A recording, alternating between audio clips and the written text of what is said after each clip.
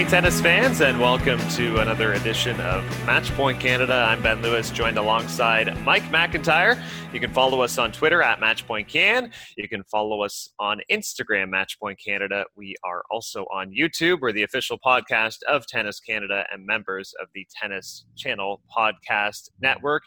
And Mike, this week you had a great chance to speak with an American player who, we've seen at the upper echelons in the game in the past. And I think he's one of these faces that is now looking to get back up at the peak of the game in the ATP rankings in Ryan Harrison. Yeah, Ryan Harrison took some time out of his World Team Tennis schedule where he's playing with the San Diego Aviators and talked a bit about the unique format of the event, what he likes about it, how he's trying to add some new elements to his game as he prepares to return to competitive action this summer, and also just on his comfort level overall with both preparing for the U.S. Open and what the World Team Tennis event has also been doing to protect its players. As we know, they sent one of their players packing recently, so definitely seem to be taking things quite seriously on the health front there. Yeah, certainly. Danielle Collins did have to go home after leaving the site, which I guess players were explicitly told they were not allowed to do, but perhaps she had missed the memo or something went wrong there. Nevertheless, she is gone. Ryan Harrison, though, still there. And a player that I guess I look at his career, and I mean, the current ranking right now really makes no sense relative to his level of play and the level of play he can produce on the tennis court. Big serve, solid forehand, and someone who has been a top 40 in the player in the past, and someone who's pushed into kind of second, third round appearances of Grand Slams. I got so many numbers stuck in my head right now, but I think when I checked the rankings the other day, he was outside of the top 400 because of that big layoff due to injury. And Ryan Harrison's one of those players that it's funny. On the one hand, he seems really young to me because he's still in his 20s. He's 28 years old. But then on the other, he's kind of got like this veteran aura about him because it does feel like he's been around for quite some time. And we talked about that a little bit as well. And, when you look at how the men's game is going these days, if you're 28 years old and coming back from injury, you should still feel like you've got plenty of time ahead of you to get back on track. And so we chatted about that. And I really liked when we got to talking a bit about Canadian-American tennis, because you and me, Ben, always like to talk about how it'd be cool if we had a rivalry that established itself in the next few years between both the men and the women in our two countries being so close. And he spoke to that, and he was really keen on the idea. He actually went so far as to suggest having some sort of exhibition tournament, competitive tournament between the two countries, and mentioned, I guess, a bunch of his buddies on the U.S. side that he'd like to see in there. And we've always talked about how it'd be kind of cool to develop that between Canada and the U.S. in tennis. Yeah, that would be amazing to see. And there's no shortage of stars, I think, on the young front in terms of early 20s, American and Canadian, obviously us with Dennis and Felix, but then with like a Francis Tiafoe, and you look how far Taylor Fritz has come recently.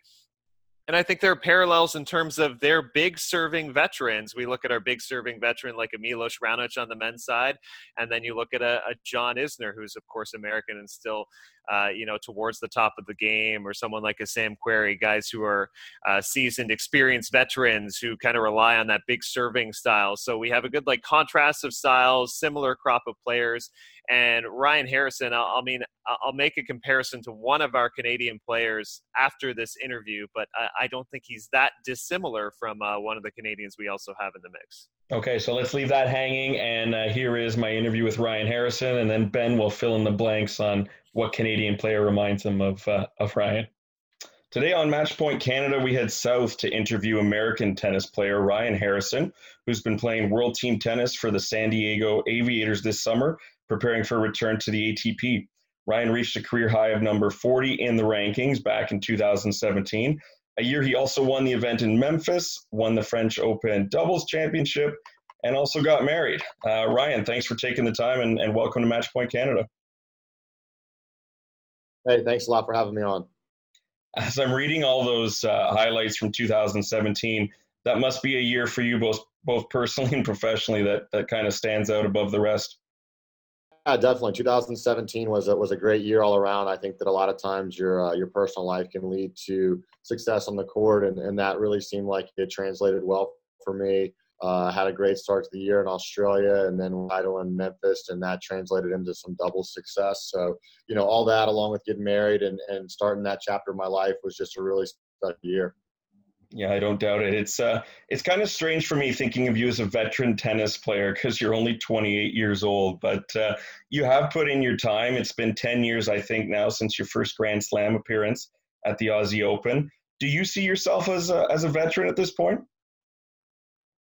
It's weird. I feel like age-wise, no. Career-wise, yes. I think that with the way that the careers are played out now, you see a lot of guys peaking well into their 30s. So it's very much possible that there's a lot of good years left ahead of me, which would, not put me on the back link of my career. But I do know that the experience that I've had because I started so young can be a valuable asset. So I want to draw on that too as I enter this stage, getting close to 30. Yeah, I mean, there seems like there's so many guys and women in their 30s who are still having so much success. And I don't even just mean the big three, but even otherwise. I mean, even watching Tommy Haas the other day in an exhibition match, he was looking really sharp. And I think he's 42 or 43. What do you still have left that you want to prove and that you want to accomplish before you do, whenever, that happens, hang up the racket? Well, I've had some really strong slam success in doubles. I've had some slam success, multiple different services. I feel like that my singles game, there's a little bit of area that I haven't tapped into, that top 30, top 20, and hopefully eventually top 10 level. I feel like at various times in my career, I've knocked on the door of guys who are getting seated at slams. I've been within 8 ranking spots of being seated at majors multiple times. And I feel like that's a big milestone because that helps with the draws opening up and you can really go from there. So for me, in the near future, my focus is getting back to top 50 and then eventually getting seated at Grand Slams. And with so many people peaking in their 30s now, the top 10 goal is still very much something that I chase after. Yeah, you're just a kid when you compare yourself to some of those other guys that are still going. I was watching on the ATP website one of their My Story features with you recalling your earlier days when you had to face your father in a club tournament at, I think you were only like 11 years old, which is pretty phenomenal. You didn't win that match, and you talked about how your dad never gave you a free pass, which is something I can definitely relate to thinking of my younger days on a tennis court.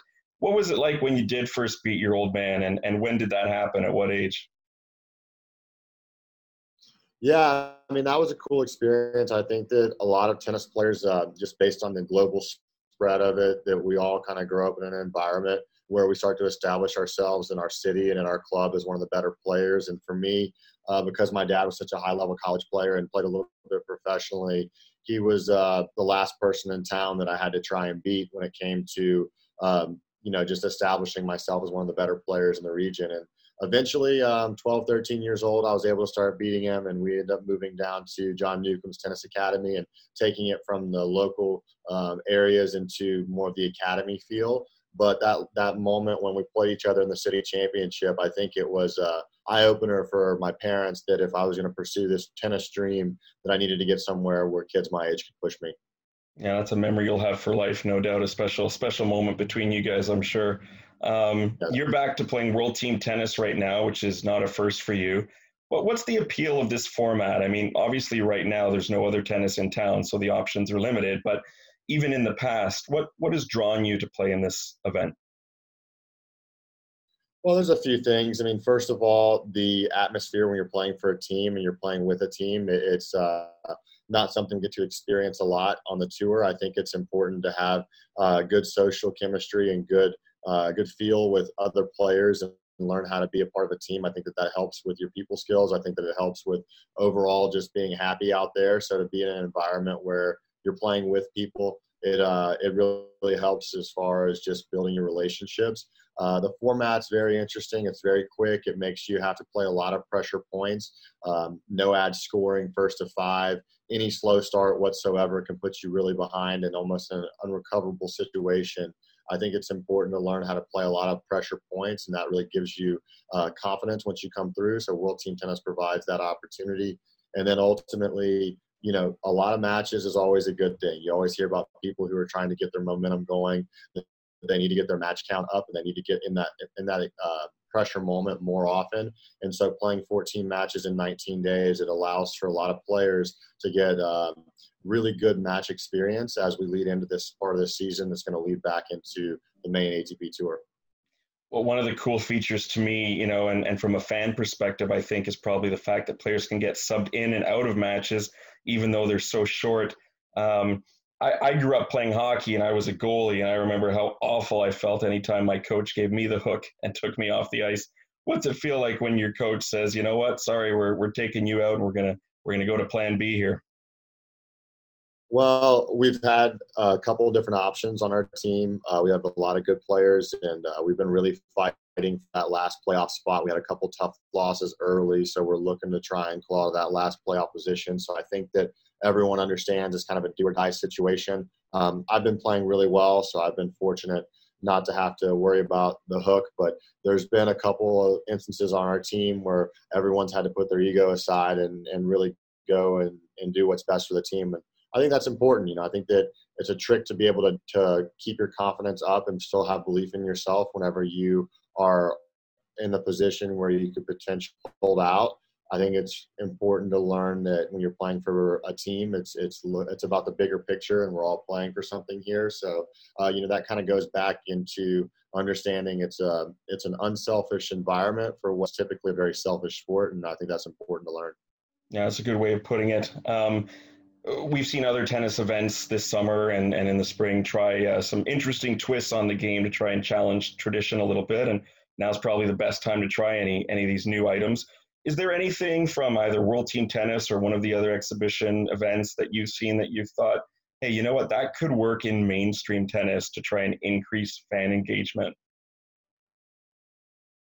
Yeah, I think it's important that with the way that social media and the way that sports watching has transformed, back, you know, 50, 60, 70 years ago, people were kind of taught to watch sports in a very almost like they were in a movie, very quiet, not much engagement. And then as things have transitioned, the market for people feeling like they're invested and really wanting to cheer and have a good time and be social, I think that that's brought in a new level of fan engagement for people who maybe aren't even diehard tennis fans, but just want to go and enjoy a social event with them. So the more that tennis can bring an environment that even your non-diehard tennis fans can go to a tournament and have a couple of drinks, relax, and have a good time with all their people, I think that can translate into more popularity, and I'd love to see that happen. Yeah, right on. I mean, it's a sport also that has its ebbs and flows. I mean, in the States, obviously, so many great players in the past where tennis was maybe more popular at times. And I'm sure in places like Switzerland right now, it's obviously near the top of things. And here in Canada, for us, it's definitely rising. Who were some of the American players that you really looked up to as a kid? Were you an Agassi fan or a Sampras guy? Or what were the players that you got hooked on growing up? Well, I really loved watching that rivalry between Pete and Andre growing up. I thought that sort of era of tennis for America was just a really, really bright spot. They had two very different personalities, but were all great in their own right, and they both did it their way. You know, Pete, even in his Hall of Fame speech, talked about how he had so much pride in the fact that he did it the quiet way, and Andre was definitely not the quiet way. Andre was loud, and he was boisterous, and he had the personality, and he wanted to be the guy who was hitting these electric shots that really made the crowd rise. And you saw his emotional last match at the U.S. Open where he just talked about his engagement with the crowd over the 20 years that he played there. So that rivalry showed, I think the both sides of greatness, that you can have one guy be a complete opposite of the other, and they can still be both just true Hall of Famers and icons for our sport. And that was what really grew me, and I always envisioned trying to emulate that. Did you lean one way or the other, or are you gonna sit on the fence and plead both cases here? I mean, I liked Agassi a lot when I was a kid, but I have to say I've got a lot more respect, I think, for what Pete accomplished now when I look back. How about you? Well, going into the way that the game is played now, you don't see as many traditional serve and volley types like Pete anymore. So I love watching the old highlights of him coming in and how much pressure he put on guys. There's been a lot of court speed changes. They play with different balls than they did back then. So things have kind of adapted for more baseline style tennis. I loved watching Pete bring it to guys and come in relentlessly, and he knew what he was doing. And then watching that chess match play out. I met them both personally, and they are honestly both great. They've been so cool to me, and they've always opened their minds to trying to help me, even at my stage of my career. They've continued to voice support for all of American tennis. So I think that we're just lucky to have had icons like that who are still great people. I love hearing that you can cheer for both of them, appreciate both of them. It seems nowadays people are either in one player's camp or another, and why can't we all just get along? You guys had so much success, as I mentioned, in the States, and that era was really special. Of course, I grew up watching tennis in that era too. And here in Canada, we didn't really have anyone at that time who was challenging in the singles game anyways. And we're kind of just scratching the surface here in our country. And since we are a Canadian podcast, I have to ask you, has there been kind of a buzz about what the Canadians have been doing the past couple of years? Because it sure seems like we've got a lot of up-and-coming talent at the moment. Yeah, definitely. I grew up with Milos. I was playing a little bit up from my age bracket. Milos and I had junior tennis tournaments together all the time. I was always blown away with his professionalism. I thought that even as a teenager, 18, 19, 20, who would be out working on his game with his coach. I was also one of the guys doing that, and I remember seeing a lot of Milos. We would see each other 4 o'clock, 5 o'clock, 6 o'clock in the evenings, even sometimes after tough losses. And it just became very evident that he was so committed to being a top-level professional tennis player, and having that serve already that was just a natural gift from a higher power. He has always been focused on translating and developing his other parts of his game, and that was really cool. It paved the way for some of these young guys like Felix and Denis Shapovalov and a number of the other guys who are looking to break through. Obviously, Vasek Pospisil's been knocking on the door and had very great success. It's been an abundance of really good Canadians, and I think that they've got a really good foundation and great team of people up there, and clearly it's working. Yeah, we're super excited about it. I'm personally looking forward to getting a little bit of an American-Canadian rivalry in tennis, like what we had in hockey when I was growing up as a kid. I think that'd be pretty cool to just bump up the interest between the two countries. Yeah, it would be really cool. I mean, we have a couple of young Americans. I would like to contribute also. It would be really cool to have a situation where guys like myself and Jack Sock and other top Americans who have been up there nation with the young guys. And who knows, maybe somebody one day will put together a USA versus Canada lineup, and we can get myself, Jack, Taylor Fritz, Francis, and Tommy, and all these guys, and really have a good battle against some of the Canadians who have already established themselves, and also the up-and-comers. I think that we have potential for a lot of great, fun tennis matches there. I think you're onto something there. We can both claim that idea and work towards it. I think a lot of people would enjoy it. It's been a challenging few months, obviously, as we wrap up here, Ryan. And thanks for taking the time with us again on Matchpoint Canada today.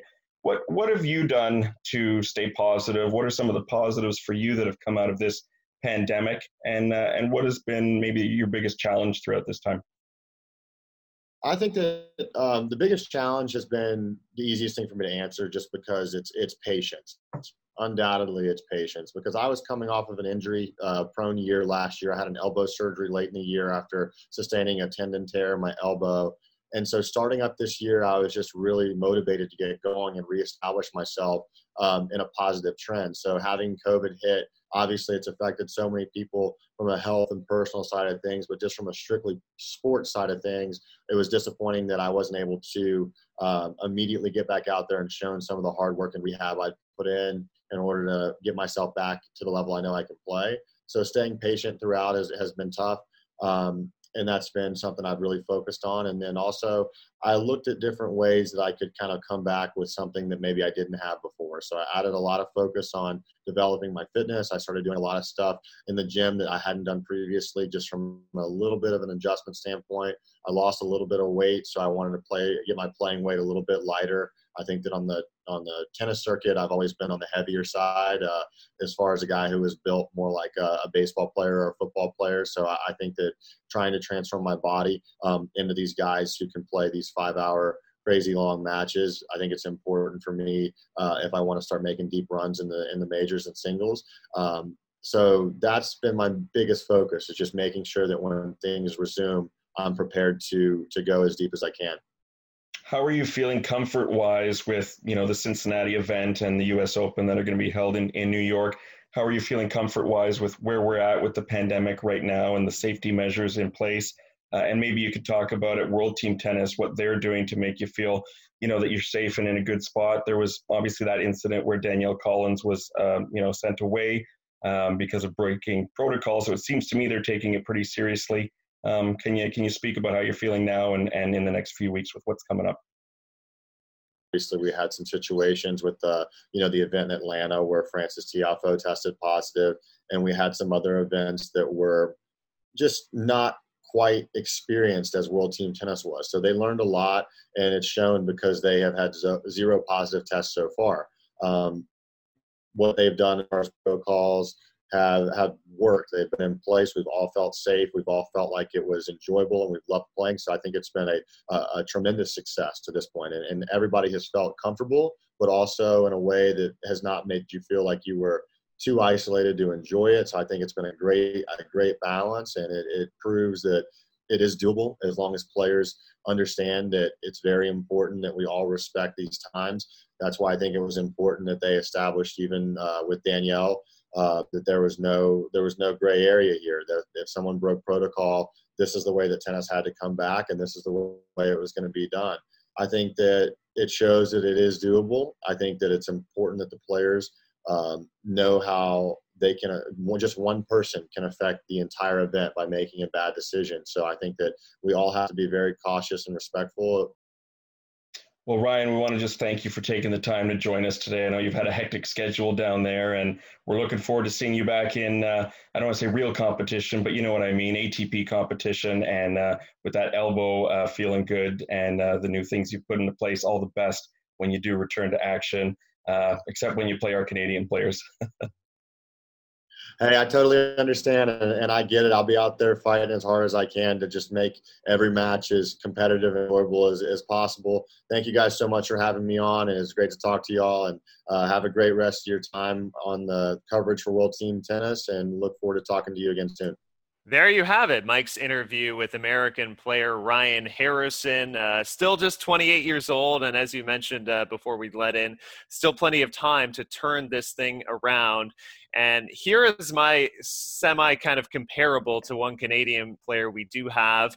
And he recently turned 30 years old.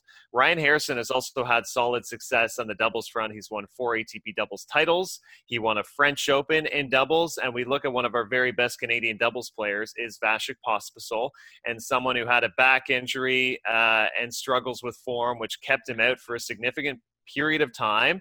And then another player who's kind of broken inside at one point, career high of 25, kind of felt like a solid top 40, top 50 player when he's playing his good tennis and making sort of second, third round appearances of Grand Slams.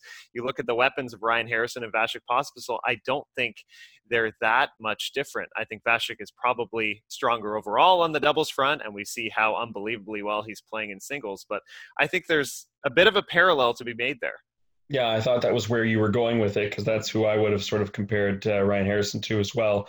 And Vasek currently, I think, 93rd in the rankings, but was certainly rising at the start of the year as things were kicking off in 2020, and hoping he can get back to that level as well. And yeah, Vasek, same sort of idea. Like, he is a veteran, but it doesn't seem in some ways that he should be, because he still has that baby face to some extent. And yep. But it's great that we've got those veteran guys in Canada like Milos and Vasek, and then the younger ones, Dennis and Felix as well, to talk about the men's game, who can kind of look to those two in terms of just their professionalism and their ability to shake off, injury bugs and numerous injuries in Milos's case, and a serious one for Vasek as well, and just how they stay focused and committed to the game. And again, to just take this American-Canadian comparison a little bit further, the U.S. obviously has more players than we do. Their population is 10 times the size of Canada. They've got so many more in the top 100. On the men's side, the U.S. has 8 guys in the top 100. We've got 4. On the women's side, the divide is so much greater. The women in the States have 17 in the top 100, and we have 1.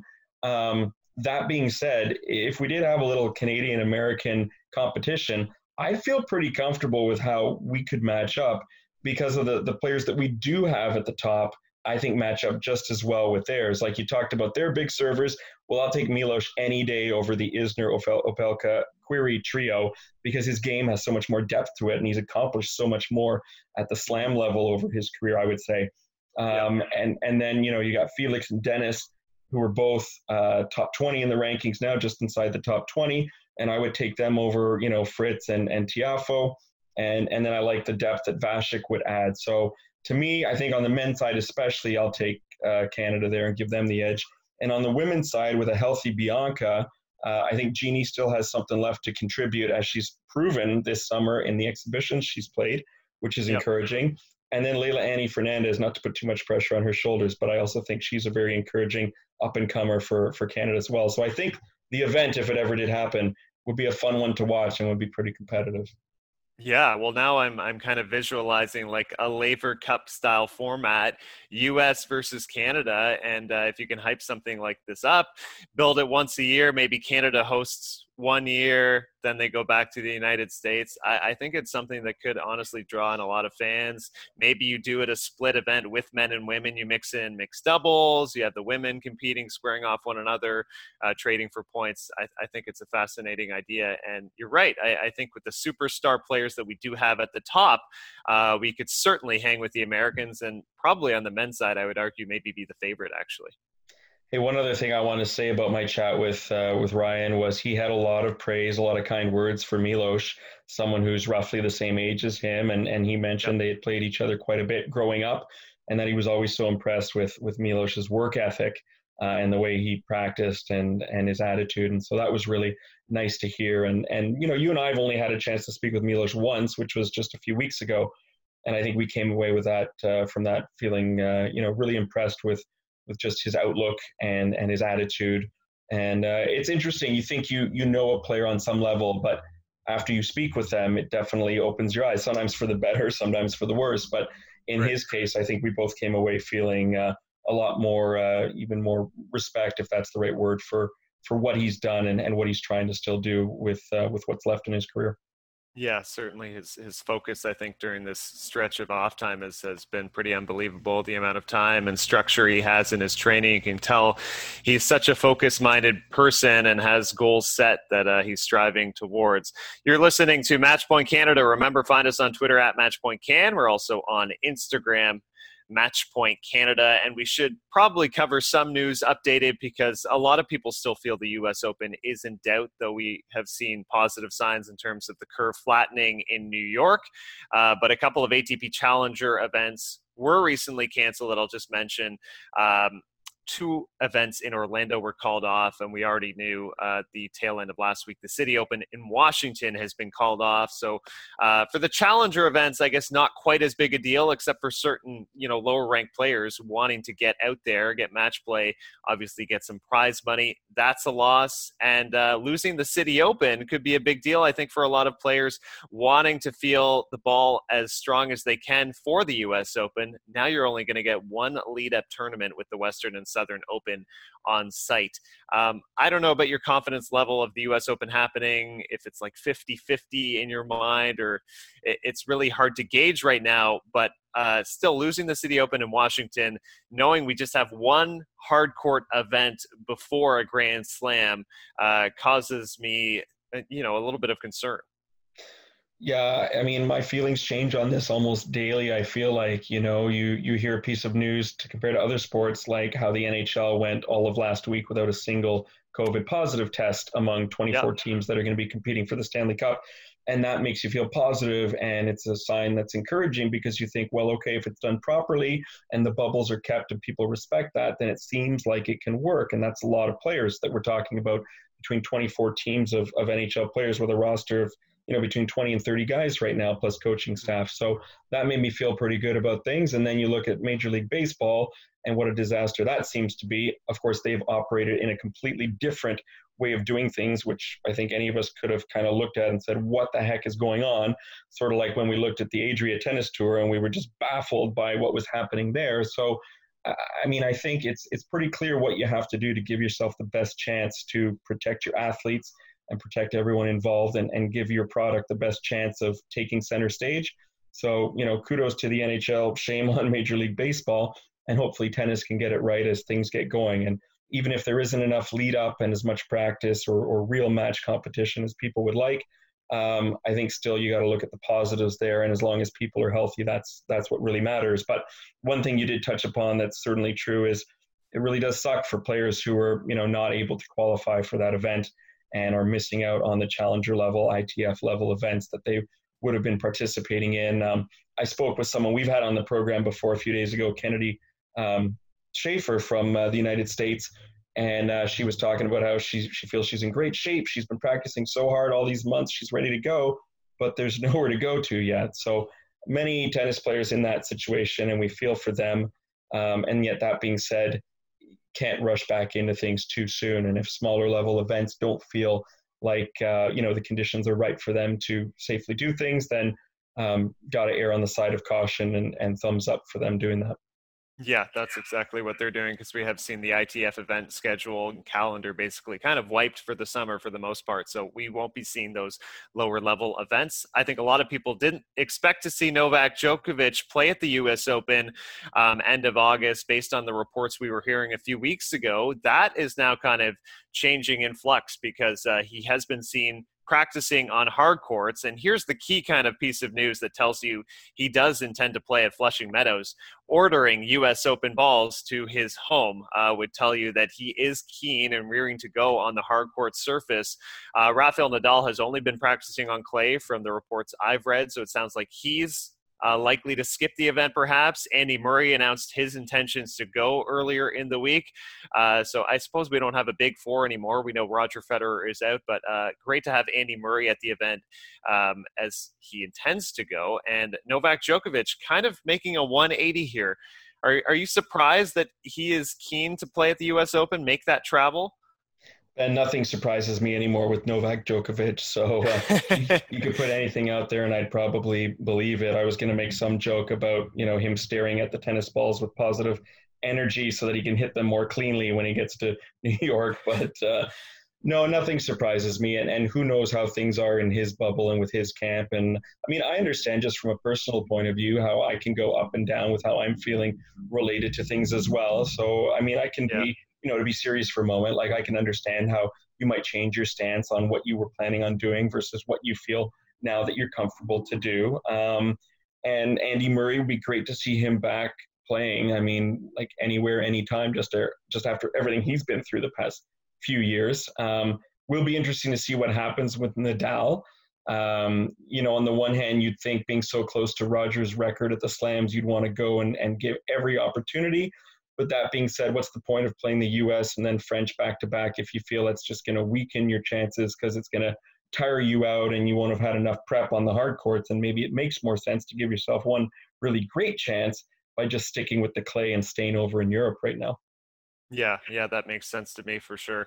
I should note, because you mentioned the Adria Tennis Tour before and that fiasco, and of course, Novak Djokovic was one of the players who did test positive for COVID-19. Grigor Dimitrov was the first reported positive case, and his appearance and intent to go to the U.S. Open is currently in doubt, and that is because he has felt so ill and had some debilitating side effects from the coronavirus. So, I think when we just kind of hear the storylines on the surface of athletes testing positive for COVID-19, maybe as kind of the fan kicks in, you think, oh, bummer, like we won't get to see them play. But in the more human element of it, this is such a serious virus that even someone like a high performance level athlete like a Grigor Dimitrov, who is at the peak of his sport, can still get very, very sick from this thing, which really tells you how serious this is and something you really have to take seriously at all times. Yeah, and I mean, I think people are really quick to dismiss